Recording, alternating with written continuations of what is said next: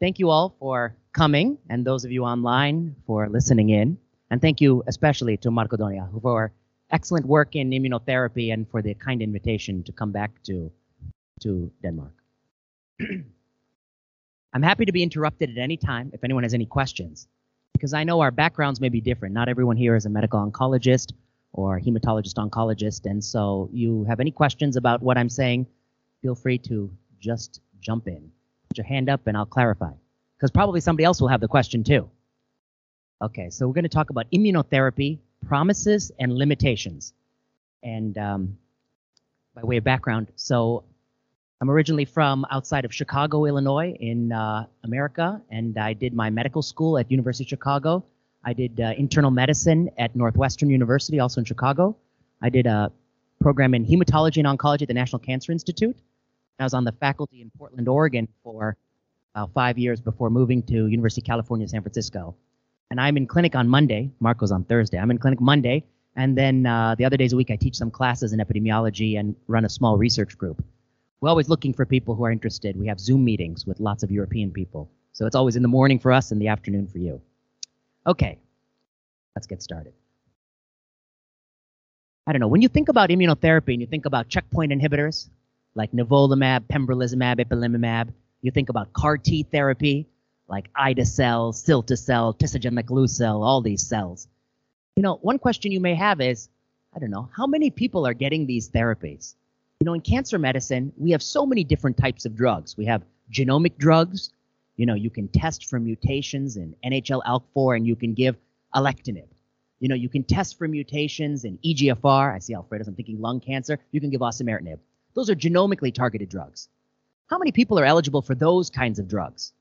What about immunotherapies like checkpoint inhibitors and CAR T? And what about cytotoxic drugs like doxorubicin, cisplatinum, gemcitabine, the old-fashioned drugs? Okay, so a few years ago, maybe 2017, we got interested in trying to just give you a rough lay of the land. What does it look like? You know, is everyone getting immunotherapy? Some people? Which ones are they getting? I'm going to walk you through that kind of work. First paper we did was on the genome-driven drugs. So these are the drugs that you test for molecular alteration. If you have that alteration in the tumor, you give the drug that targets that alteration. We published this in JAMA Oncology. And our first result, this is from 2018, I'll show you the update from 2022, was basically that 92% of all people who have advanced or metastatic disease in the US or Switzerland or any country are just not eligible. Why? Because to be eligible for these, you have to have a certain tissue and a certain mutation. And if you multiply out the frequency of the tissues and the frequency of the mutations, this is what you find. The drugs you see here are enasidenib, which is an IDH inhibitor, which is in the TCA cycle, the citric acid cycle.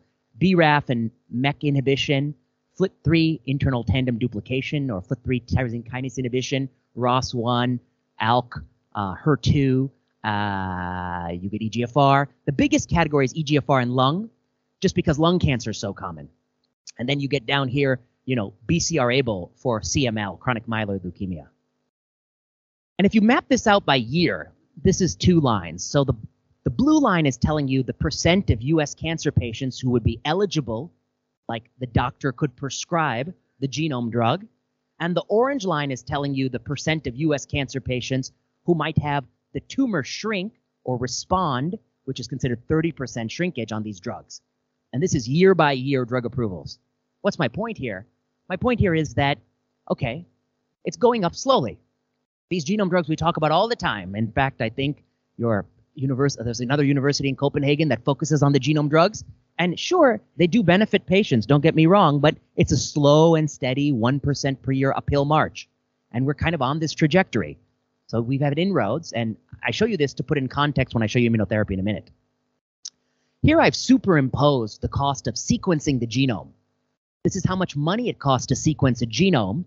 This is a log scale, meaning when it goes from here to here, it's 10 times the price, 10 times the price. This is a 3.5 log-fold reduction in price.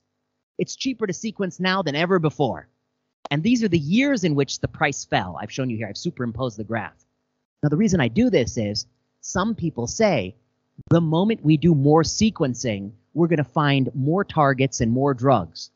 But if that were true, this huge fourfold reduction in price of sequencing would be matched by a commensurate increase in genomic drugs later, but you don't see that.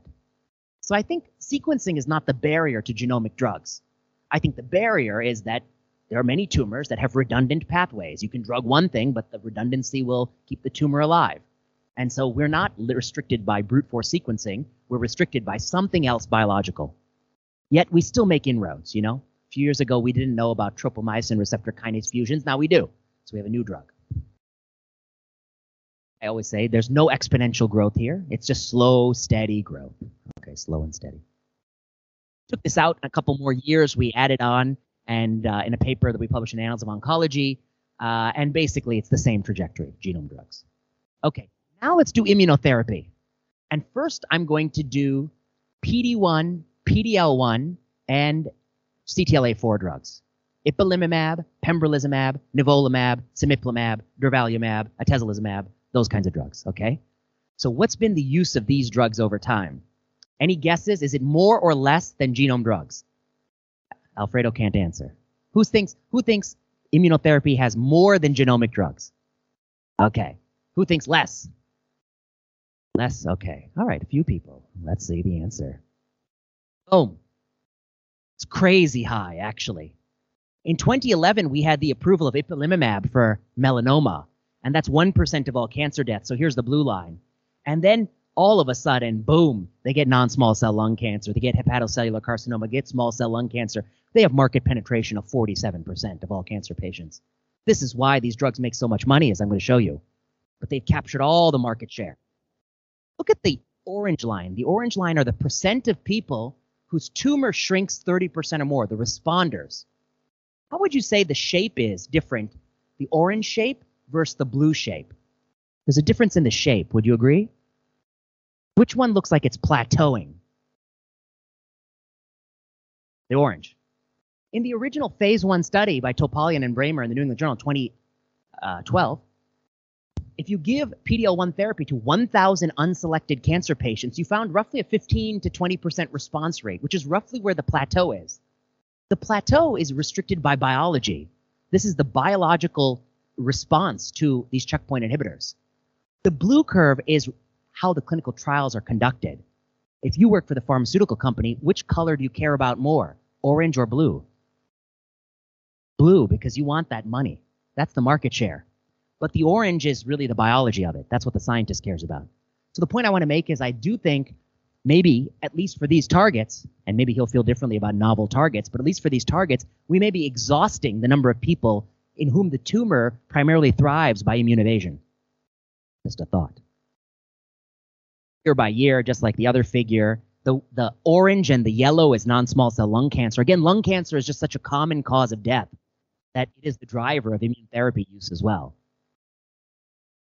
Okay, now let's do CAR T therapy. So checkpoint inhibitors are massive, blockbuster drugs. CAR T. We talk a lot about CAR T. These are the FDA-approved only CAR Ts.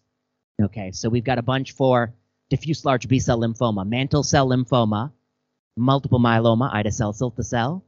These are the FDA-approved chimeric antigen receptor CAR T. And we're going to show you the market penetration. I had to blow up the graph because it's just that at the top. You know, it's just that at the top. The eligibility is around 4% of all cancer patients. And if you put it all together, it looks like this. This is checkpoint inhibitor, CTLA-4, and then PD-1. Boom, they get a huge market share. This is genomic drugs in the blue, and these are CAR T therapy. The fact that CAR T therapy, the lines are so close, is just the response rates are so high. Okay, so what's the point here? The point here is that, yes, lots of progress with immune therapy. Jim Allison told me once that, like in 2007, people didn't want to fund him to do checkpoint inhibitor work. And now, of course, it's the most dominant blockbuster class. CAR T, it's still slow and steady.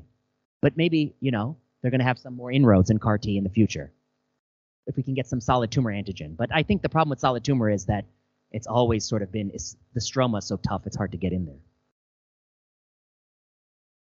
It's just the lay of the land, just so you have an idea that these immune therapies are incredibly popular. They're they're useful. They don't help everybody, but they help a lot of people. When it comes to like some CAR T constructs, like multiple myeloma, this is a paper we wrote about idacaptogene vicolusel, okay, which was the first BCMA, B-cell maturation antigen CAR T cell. And we pointed out that it has a 100% relapse rate. Now, CAR T in lymphoma can cure people. In ALL can cure people. And his TILs can probably cure people. But CAR T in myeloma doesn't cure anybody. The cancer eventually grows back. And if you have a 100% relapse rate and you cost $419,000 per dose, which is what they cost in the US, and it has an 11-month treatment-free interval, you're really paying $40,000 per month free of treatment. And this assumes that the PFS, if you gave him something else, would be 0 months, actually. But it won't be 0. It's probably going to be not so different, actually, in my opinion. But this is just too much money. I mean, no society can pay $40,000 a month to extend survival, assuming this extends survival. But that's an assumption here. I think we need to acknowledge that not all these immunotherapy drugs work the same. All right, so immune therapy. Less than 5% of U.S. cancer patients are eligible, so small inroads. Meanwhile, 44% are eligible for Pembro, Nivo, Ipi, and those kinds of drugs. Keytruda is projected to earn $59 billion this year. One drug, Merck, $59 billion. In 1999, the first cancer drug earned $1 billion in a year. That was paclitaxel. People didn't think you could earn $1 billion from a cancer drug. They thought you could only earn $1 billion from a diabetes drug, a cholesterol drug, a heart disease drug, because they didn't think there were enough patients with cancer to get to $1 billion. What they didn't consider was we're just going to raise the price so much until we get there. Now we get to $59 billion, one drug. I'm going to show you the whole landscape. So I think immunotherapy has made a clear impact in some diseases. I think certainly in melanoma, it's transformed the disease. In non-small cell lung cancer, I think we all have patients who have long-term durable remission. But in many others, it's been more limited. Let's talk about some trial games. Now, I showed you that the orange line and the blue line had a different shape. The orange line, the percent of people who respond, that's really limited by biology because you give the drug, either they respond or not. The blue line, the percent of people you can give it to, is defined by the specific inclusion criteria of randomized controlled trials. And so they do a big, broad, randomized control trial, let's say of Nivo-Ipi, in PD-L1 negative and positive patients. And let's say the benefit is confined to the negative patients, not the positive patients, but they may get the entire marketing authorization if they have enough of the negative patients to drive the signal. Okay, let me show you a figure what I mean. We call this nested and adjacent subgroups in cancer clinical trials, when the best interest of the patient and the company diverge. Okay, what the heck does that mean? Here's what it means. Let's just take, for instance, when you have a cancer and one cancer, you can do a stain for PD-L1. And that stain can go anything from 0 to 100%. Okay? Now, if I wanted to analyze this as a scientist, I would first ask, does the drug work in 90 to 100% PD-L1? Yes? Okay. Does it work in 80 to 90? Does it work in 70 to 80? Does it work in 40 to 50? Does it work in 10 to 20? And then along the way, I might find, hey, at 10 to 20 or below, it doesn't work. And above 50% PD-L1 staining, it does work. Why? Because there's a relationship between these biomarkers and the efficacy of the product. You know, and he can talk more about that in melanoma. And there's certainly the case in non-small cell lung cancer. If you're 50% or higher, a paper by Recht shows that you can give pembrolizumab monotherapy. But that benefit was actually driven by people who were 90% and higher. And 50 to 89%, it looks like it's kind of a wash. Now, the company doesn't do the analysis the way I suggest. They don't look at the adjacent subgroups. They do nested subgroup, meaning they first look at 50 to 100. Is it positive? Yes. Now let's look at 20 to 100. But 20 to 100 includes 50 to 100, where it's already positive. And then they say yes. And then they look at 1 to 100. Yes. And then they look at the total population. Yes. You see what they're doing? It may not work in these groups, but they're adding in the people in whom it works. And that's the strategy of all these clinical trials. They all use these nested subgroups so that the doctor doesn't really know below what threshold it doesn't work, because you're lumping them with the people who are deriving benefit. And we see this across the space in immunotherapy. It's true for head and neck squamous cell cancer. Does anyone know Keynote 48? Who knows Keynote 48? Anyone here? No. Okay. Keynote 48 is pembrolizumab plus platinum plus 5-FU versus the extreme regimen, cetuximab, platinum, 5-FU. And it actually shows if your PD-L1 is less than 1%, there's no benefit to pembrolizumab at all, maybe even harm. But the way the trial is structured, the company has approval for the whole population. The same is true for lung cancer. I give pembro chemo up to PD-L1 89%, and I only give pembro only if you're 90% and above. And there's a paper by Aguilar in Annals of Oncology that makes that case that actually 50% is not the real benefiting group, it's 90% or more. And then in melanoma, Marco can tell you that some of these combination drugs do not work if the PD-L1 is 1% or greater, and they do work if it's less than 1%. But the companies and the system has no incentive to identify the people in whom it works. So the reason the blue line is going up is because we're including people on treatment who are probably not deriving a net benefit. And I think that's true in every single tumor type, just different cutoffs and different thresholds. Okay. Is that part clear? Okay, so you're persuaded. All right. Now let me show you one thing. We have this paper. It's under, it's submitted. It's called Biomarker-Driven Precision Medicine and Immunotherapy, the Landscape of PD-1 Testing. What the heck does this mean? Here's what we find.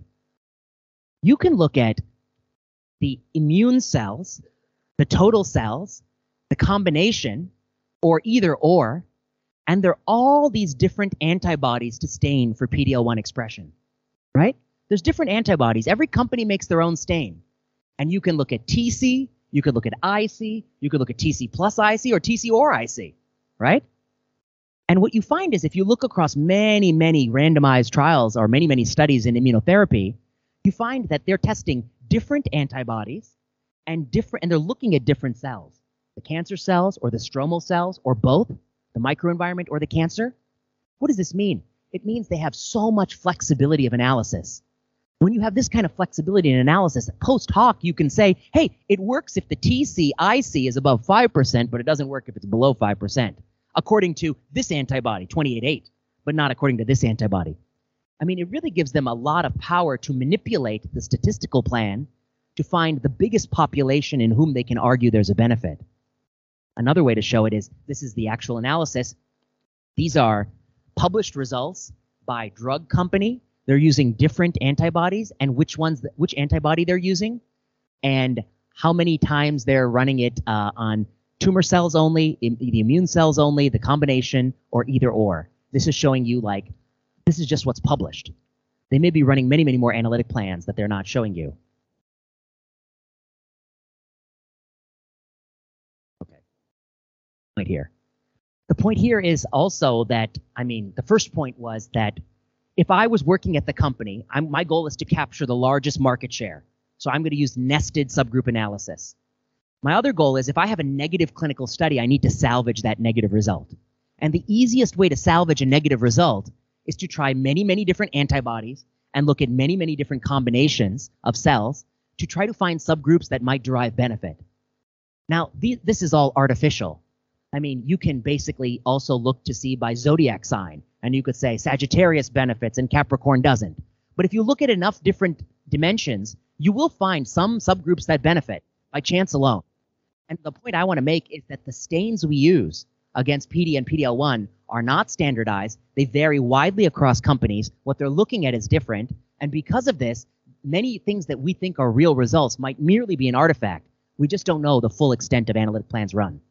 That's the point I want to make. Now, it's probably not true in melanoma, but it might be true in something like gastric cancer, where you have a very flimsy result that hinges on a CPS score in nivolumab, in checkmate 6, 4, 9. Gosh, there's so many.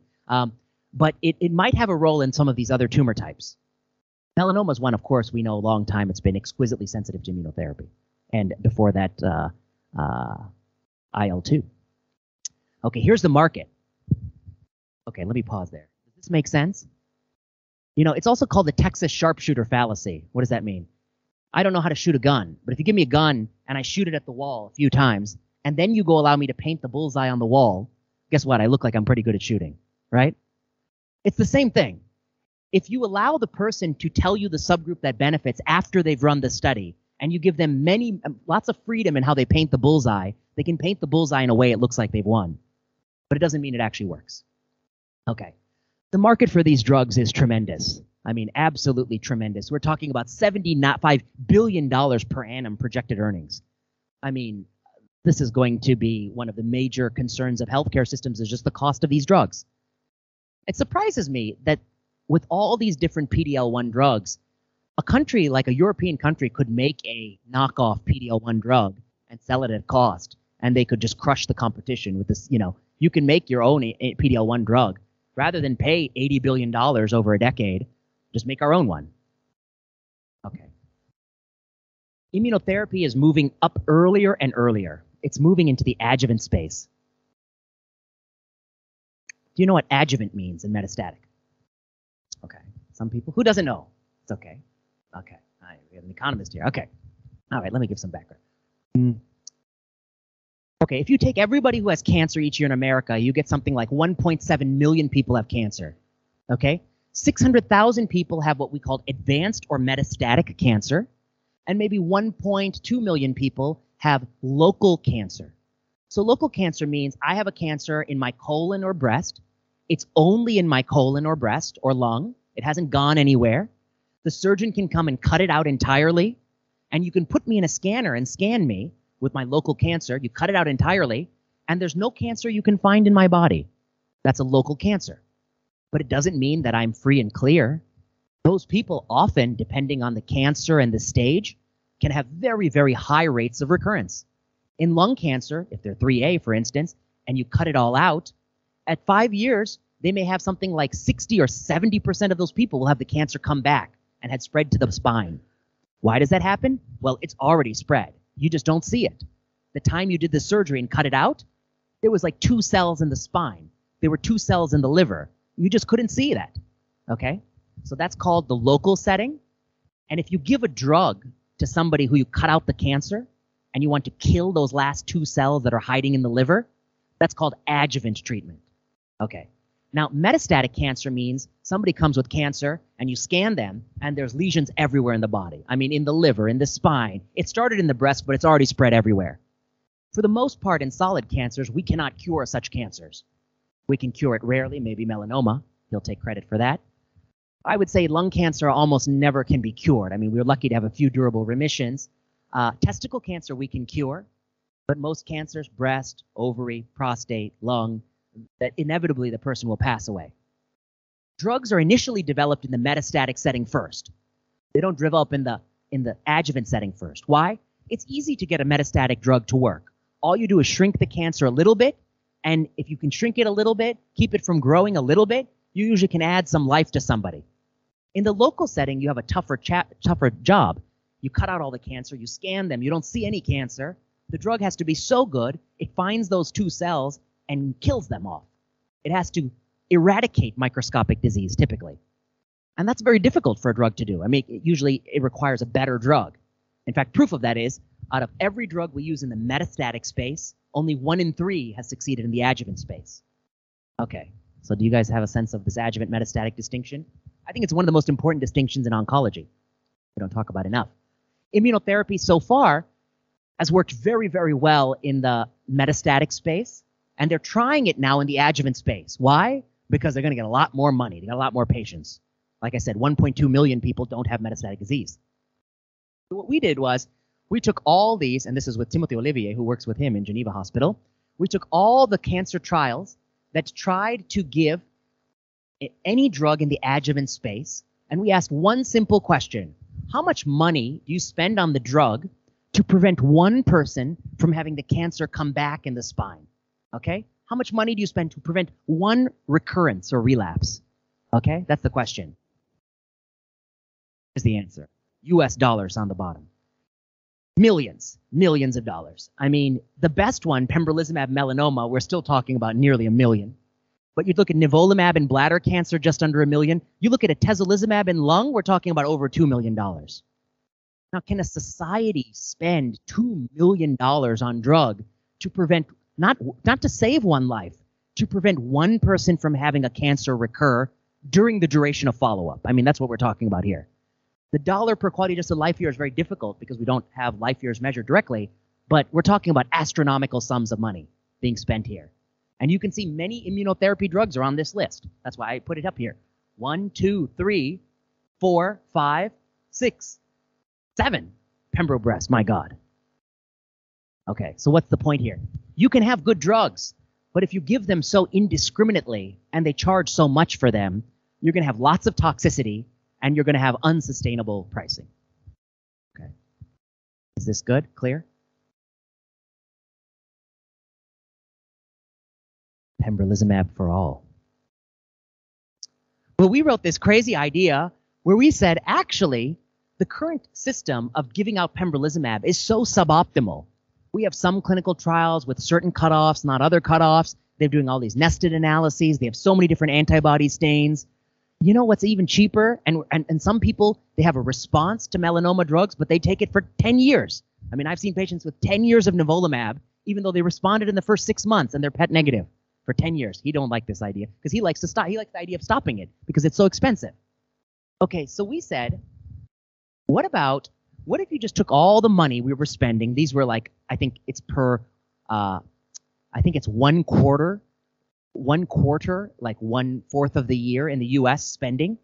And we took all the money that we're spending on all these drugs, we added it up, and we basically said, we did a calculation that said it's actually probably cheaper to give everybody with cancer, when you get a cancer diagnosis, you get 6 doses of pembrolizumab. Here you go, and you can use them whenever you want. And once you use your 6 doses, you're done. And it's actually cheaper than the current system where some people we pay for years and years of therapy, et cetera, et cetera. And actually, there are always some patients who do respond who don't meet current eligibility guidelines. I mean, there's a few people who do respond who are not otherwise eligible for immunotherapy. And we did some calculations in this paper where we show that probably in terms of life years, this may even be a better strategy than the current strategy of indefinite treatment in some cancers, but not others. Okay. Call it the current regulatory framework of numerous overlapping clinical trials leads to complex approval indications is redundant and inefficient. We conclude that giving pembro in any metastatic solid tumor in any line may lead to better outcomes with minimal increase in cost. Okay. I'm going to pause for a second.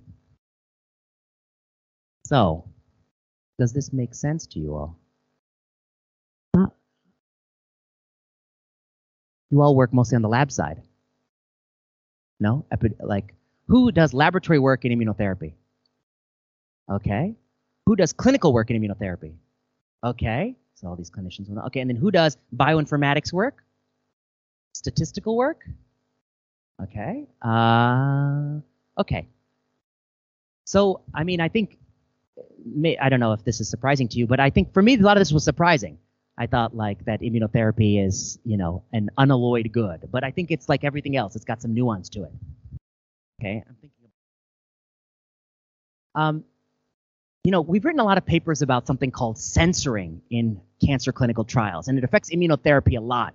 So let's talk about what the heck is censoring. What is this censoring? It's not. It doesn't mean you get banned from Facebook. We're talking about Kaplan-Meier censoring. Okay. So, you know, whenever you look at this plot, you've all seen a plot like this. This is like a survival plot. This is like everybody starts out alive, and every time the curve goes down, someone's dying, and then there are all these tick marks on it. There are all these numbers at the bottom. It looks like the red curve is like living longer than the black curve here. What the heck does this mean? Okay, here's some things to know. Every time the curve goes down, it means somebody had the event. Okay, with an overall survival plot, there's only one event that they could have had. What's that event? Death. The number at the bottom shows the number of people still at risk at the start of that time interval. Okay? The larger steps at the end, you can see over at the end of the plot, look how big these steps are. Boom, boom. And this is so big. How many people died right here? 1. Who said 1? You're right. And over here, what happens when one person dies? Why is it a small step? Does anyone know why? One person dies here, it's very small. One person dies here, it's a very big drop. Yes, there are many more at risk at the start. Basically, what the plot is saying is that For everybody we know about in the first month, let's take their rate of death in the first month. For everybody we know about between months 90 and 100, let's take their rate of death and let's assume that if everyone made it between 90 and 100 months, they would have the same rate of death in that time period. So every time one person dies, there's probably only like 5 people at risk here because this looks like 1/5 of the drop. It's basically averaging the information about the people you know what happened to and assuming that would have happened to everybody had they been followed long enough. That's the whole point of a Kaplan-Meier plot. It's a maximal information harvesting. So you get larger steps at the end because fewer people are at risk. So what happened to Tom or Susie is assumed to happen to lots of Toms and Susies, which may even be an erroneous estimate. That's why people say this tail is a very unreliable part of the curve. Vertical tick marks mean that a patient is censored, meaning that we don't know what happened to that person after that time interval. So when the number goes down, it goes down for 2 reasons. 1, they had the event, they died. And 2, they were censored. We don't know what happened to them. So the reason there's 2 people left here is that a bunch of people died, and then a couple people, and a lot of people, we just don't know what happens to them between months 100 and 120 because we didn't follow them that long. Okay, so this is the basic idea of censoring. It's maximum information harvesting, and the key assumption is uninformative. That the people I didn't follow, they're no healthier, wealthier, or wise than those I did follow. That we can assume that they're the same people, we just, for whatever reason, they just enrolled recently, they didn't follow long enough, and we can extrapolate the results of those we've measured to those people. But that assumption may not be true. Okay. Does anyone know why, when you look at the progression-free survival, it has these dips, but overall survival is smooth? You know why it has these dips? Like it looks like every few weeks, everyone had the event all of a sudden. Yes. The time of the scan. So progression-free survival is different than overall survival because it's a time to event endpoint where a couple things could be. 1 could be the person died, or 2, the scan looked like the tumor got bigger. But for the scan to look like the tumor got bigger, you had to do the scan. And you don't do the scan every day of the week. You only do the scan at certain pre-specified intervals. So that's why all the events happen in this sort of binned manner. Okay. So you can do a Kaplan-Meier plot for something like a PFS. When you run a randomized controlled trial, you don't get everybody on day 1. Typically, you get some people in the first year, some people in the second year, some people in the third year, and then you have a follow-up period where you follow them into the future to see what happened to them. And then along the way, the statistician may say, hey, let's stop and do an analysis right here. If you do an analysis right here, this person has 1, 2.5 years of follow-up, but the person you enrolled just last year only has like 6 months of follow-up, right? So what do you do to this person if they got to 6 months, they're doing fine on therapy, but I don't know what happens to them at 8 months or 10 months because that's in the future. I don't know. Do I count them as an event? No. What do I do then? I censor them. I censor them on the plot. Okay. So what are the reasons someone is censored? For overall survival, there's only 2 reasons you censor somebody. 1, they enrolled recently, and 2, you don't know where they went. They disappeared. Like Marco when he doesn't reply to my text message. He's just gone. He's just gone. Where'd he go? For progression-free survival, there's 2 reasons. They enrolled recently and they lost a follow-up. But there's a 3rd reason. That's the crux of this issue. There's a 3rd reason that they get censored that doesn't happen for OS. Okay, does anyone know what the 3rd reason is? In a few minutes. What do you need for PFS that you don't need for OS? That's the 3rd reason. What do you need for overall survival? You just need to know if they're alive or dead. The scan. So what happens? What's the 3rd reason? They didn't show up to the scan. They didn't get the scan. Whereas with overall survival, you still know if they're there. They may be home, but you know if they're alive or dead. You can check their records. But with PFS, if they don't get the scan, that's another reason. The scan. It's progression-free survival. It's the time until we start by measuring the cancer, and it's the time until one of 4 things happen, whichever comes first. Patient could die. There could be new lesions on the scan. The lungs didn't have anything. Now they have nodules. That's progression. Tumor gets bigger, has to be 120% bigger. 119% bigger we call sweet, sweet, stable disease. That's good. But 122% is bad. No, it's arbitrary. They pick an arbitrary number. Nobody feels good at 119, feels bad at 120. It's arbitrary. Shrinkage, if you shrink more than 30%, we call it a response. And progression is defined as 20% growth from the smallest it ever gets. This is also arbitrary. It's based on what old men could feel with marbles under a foam mattress in 1976. That's actually where it comes from. I should tell that story someday to oncology people. The patient has to get the scan. That's the key. Okay. So a few years ago, we read this paper, and then I'm going to tie it to immunotherapy. We read this paper. It's called Everolimus in Postmenopausal blah, blah, blah, blah, blah, breast cancer. You don't need to know any of that. Here's what you need to know. Oh, they proved it based on this trial. The trial has a PFS benefit, and that PFS benefit is big, but the overall survival was absolutely null. There's no survival benefit. So here's this drug. Overall survival, hazard ratio, 0.89, not significant. Looks like, mostly the same. But the PFS, look at this. Nicely binned because they're doing the scans properly on time. And everolimus plus exemestane does better than placebo exemestane. But no survival benefit. But PFS benefit. Okay, you get it. All right, so why does this happen? Well, everyone says what happens is, well, they had a benefit, but then we gave them all these other drugs and that washed away the benefit. The other drugs were so good, it compensated for the benefit. To that I say, if the other drugs are so good and it can compensate for the benefit, then why the hell do I need to give this drug? I can just give the other drugs, right?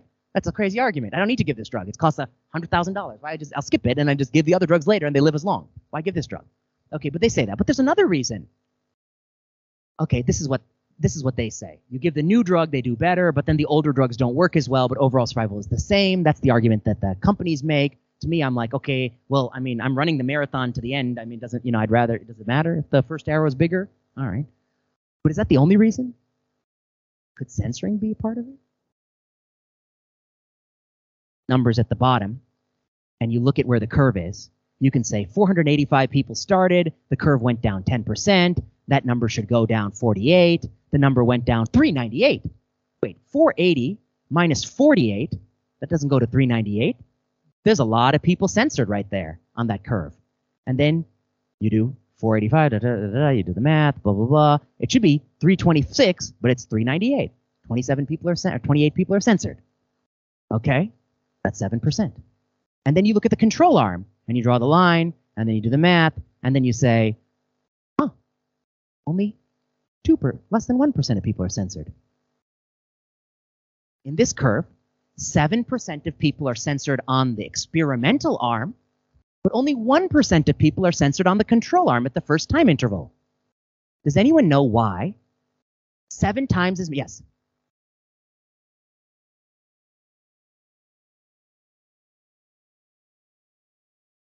Yeah, you got it. So he's saying, why on the experimental arm, 7 times as many people are lost in the first time interval than the control arm? The explanation can't be they enrolled last week. Why? It's a randomized study. It should be equal in the last week, randomized, right? It's one arm. The only explanation is if there's something different happening to one arm. And he's already figured it out. The difference is the drug is so toxic. They feel so crappy. They don't come to get the scan. And 7% of people, the drug makes them so sick they don't get the scan. Now the question is, those 7% of people who don't get the scan, are they the same as the people who do to get the scan? No. Why? Who are they? If I give everyone in this room a little bit of atropine, a little bit of a poison, who's the person most likely to survive? The young and healthy. Marco and I are done. But you all might survive. Okay, the same in the trial. What the trials have done is they're excluding the patients who are the frailest and most vulnerable from the experimental arm, but not the control arm. Okay? So the PFS that they're showing you is the average among those they measured, which is not the same as in the control arm because you've knocked out 6% of people, and it's not a random 6%. It's the sickest, most vulnerable, and frail 6%. Okay, so imbalances in censoring may violate the assumption of uninformative censoring and may create a false PFS difference when there is no PFS difference. So why does the trial have no benefit? I think it's because there's no PFS benefit either. It's an artifact of the fact you knocked out 6% of the population. Okay, and it proved that Usama Bilal, who was a mathematician at Johns Hopkins, we did a simulation where we recreate the curves and we created alternative assumptions for censoring. And basically we said, let's assume every censored patient lives forever and let's assume they progress immediately. And if you make this assumption, you can show the curves cross rather readily. They quickly cross. In other words, it's possible the results of Bolero are compatible with this drug doesn't do anything. It doesn't make you have it doesn't slow progression. It's just you've censored more people because it's a toxic drug. It's not good. It's not fun to take. Okay, so that's what I think is going on in this study. That's the real explanation. There is no PFS benefit. That's a ghost. It's a ghost because we knocked out 6% and we forgot about him. We didn't care. Okay, so 5 minutes. Okay, so then this guy, Tito Fojo, he was my mentor at the National Cancer Institute. He really cared about this issue a lot, and he went to David Collingridge at Lancet Oncology, and he said, David Collingridge, you need to make them tell me how many people are censored at each time interval. I can't go with the ruler and measure and do a calculation. That's a waste of my time. Make them tell me. They know how many. And so David Collingridge said, okay, we'll add it at the bottom. We'll put those numbers right here, right here, right here, right here. We'll add it, so we'll give you happy. You're happy, Tito? And now it's a standard practice in Lancet Family Journals. They give you this information. So Tito made them do it. Great. And then I found, okay, I can take this information and use it. Then I found her, Kate Rosen, my medical student. I said, Kate Rosen, get all the issues of the Lancet and download all the Lancet and count all these things and count them all up and blah, blah, blah, blah, blah. And she comes back 6 months later with this paper. All right, here's the takeaway. Okay, we counted all up, blah, blah, blah. We counted all up, all the trials. Each dot is a trial in the Lancet, okay? And this shows you how many people had more intervention arm censoring and more control arm censoring at the first time point, okay? This is like a Bolero. In fact, do I show the Bolero? Yeah, this is like a Bolero over here. Like more people on the experimental arm are censored at an early time point.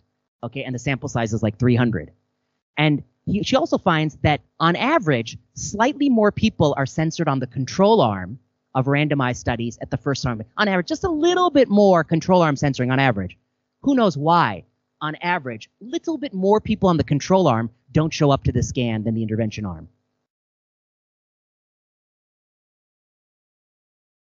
Yes. Correct. Yes. Patient disappointment. The patient gets the control arm. They know it's a control arm. Either they don't have any side effects. They're like, this cancer medicine feels really good. It feels a little fishy. Or it's open label. You tell them you're not getting anything. And they tell you to go to hell. They say, go to hell. I don't want to do this study. So that's why there's a slightly weighted average towards drop out on the control arm.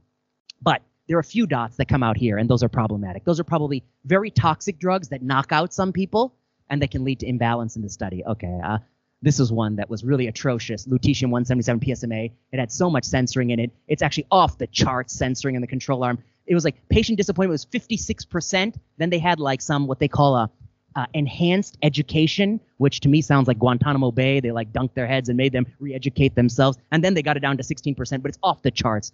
And once you get censoring so profoundly imbalanced, it's not randomized anymore. It's actually not a randomized study. It's a subgroup of people who are randomized. And so that's an imbalanced study. And actually, these studies should be thrown away. And actually, the FDA threw away this one, quizartinib, but they didn't throw away this one. Okay. All right, last thing. Then enters Timothy Olivier, his colleague at Geneva Hospital. He came to a year with me, really bright guy. And he said that he sees this problem, and he found a study where he found it. And basically, that study was Ipi-Nivo. It was Larkin's study. And basically, what he goes through is he finds that the quality of life questionnaire is filled out by even fewer people than those who get the scan. So this study shows that there's no worse quality of life with Ipi-Nivo than Ipi alone. And he says that the quality of life questionnaire is not being filled out by everybody. That some people don't fill it out because they're censored on the quality of life questionnaire. Who's the person who doesn't fill it out? Is it the person who feels great? No. It's the person who feels sick. And so he goes back through the study and he re-imputes what might have happened had they filled it out correctly. And he basically shows, he thinks, a reduction in quality of life from combination Ipi-Nivo, which is all the more reason to make sure you give it to somebody who can actually benefit and not give it to somebody who's PD-L1 positive. I'll stop here. All right. So what are the takeaway lessons? I think that I hope you learned something about the Kaplan-Meier thing. I guess I'd say that, like, all this research is important that you're doing, and sometimes it helps to take like the 30,000-foot view of the space. You look at the whole space of cancer, it's clear that immunotherapy is a blockbuster. I mean, half of patients, 10 years ago when I started, my God, I started in 2012. When I started, we didn't give it. We didn't even know what it was. And now 40% of patients are getting it. They're making $76 billion annually. That's a big change. Some of those people are benefiting. There's no doubt about it. We all have success stories. Is the company trying to give it to more people? Yeah. They're trying to give it to more people than benefit. Is it our job to try to figure out who actually benefits with the biomarkers? Yeah, that's our job. We have to figure it out. They're not going to figure it out. They want to give it to everybody. They want to put it in the water supply if they could. Okay? We have to cut it back. We have to cut it back to who benefits. They're running clinical trials where they're giving it to everyone adjuvant. It costs too much. They have to either lower the price or they have to rethink the strategy. They have to target the highest risk population. They can't give it to everybody. And then when it comes to censoring, they're playing games in their studies. These games are very hard to find. You have to like focus on trying to figure out the games.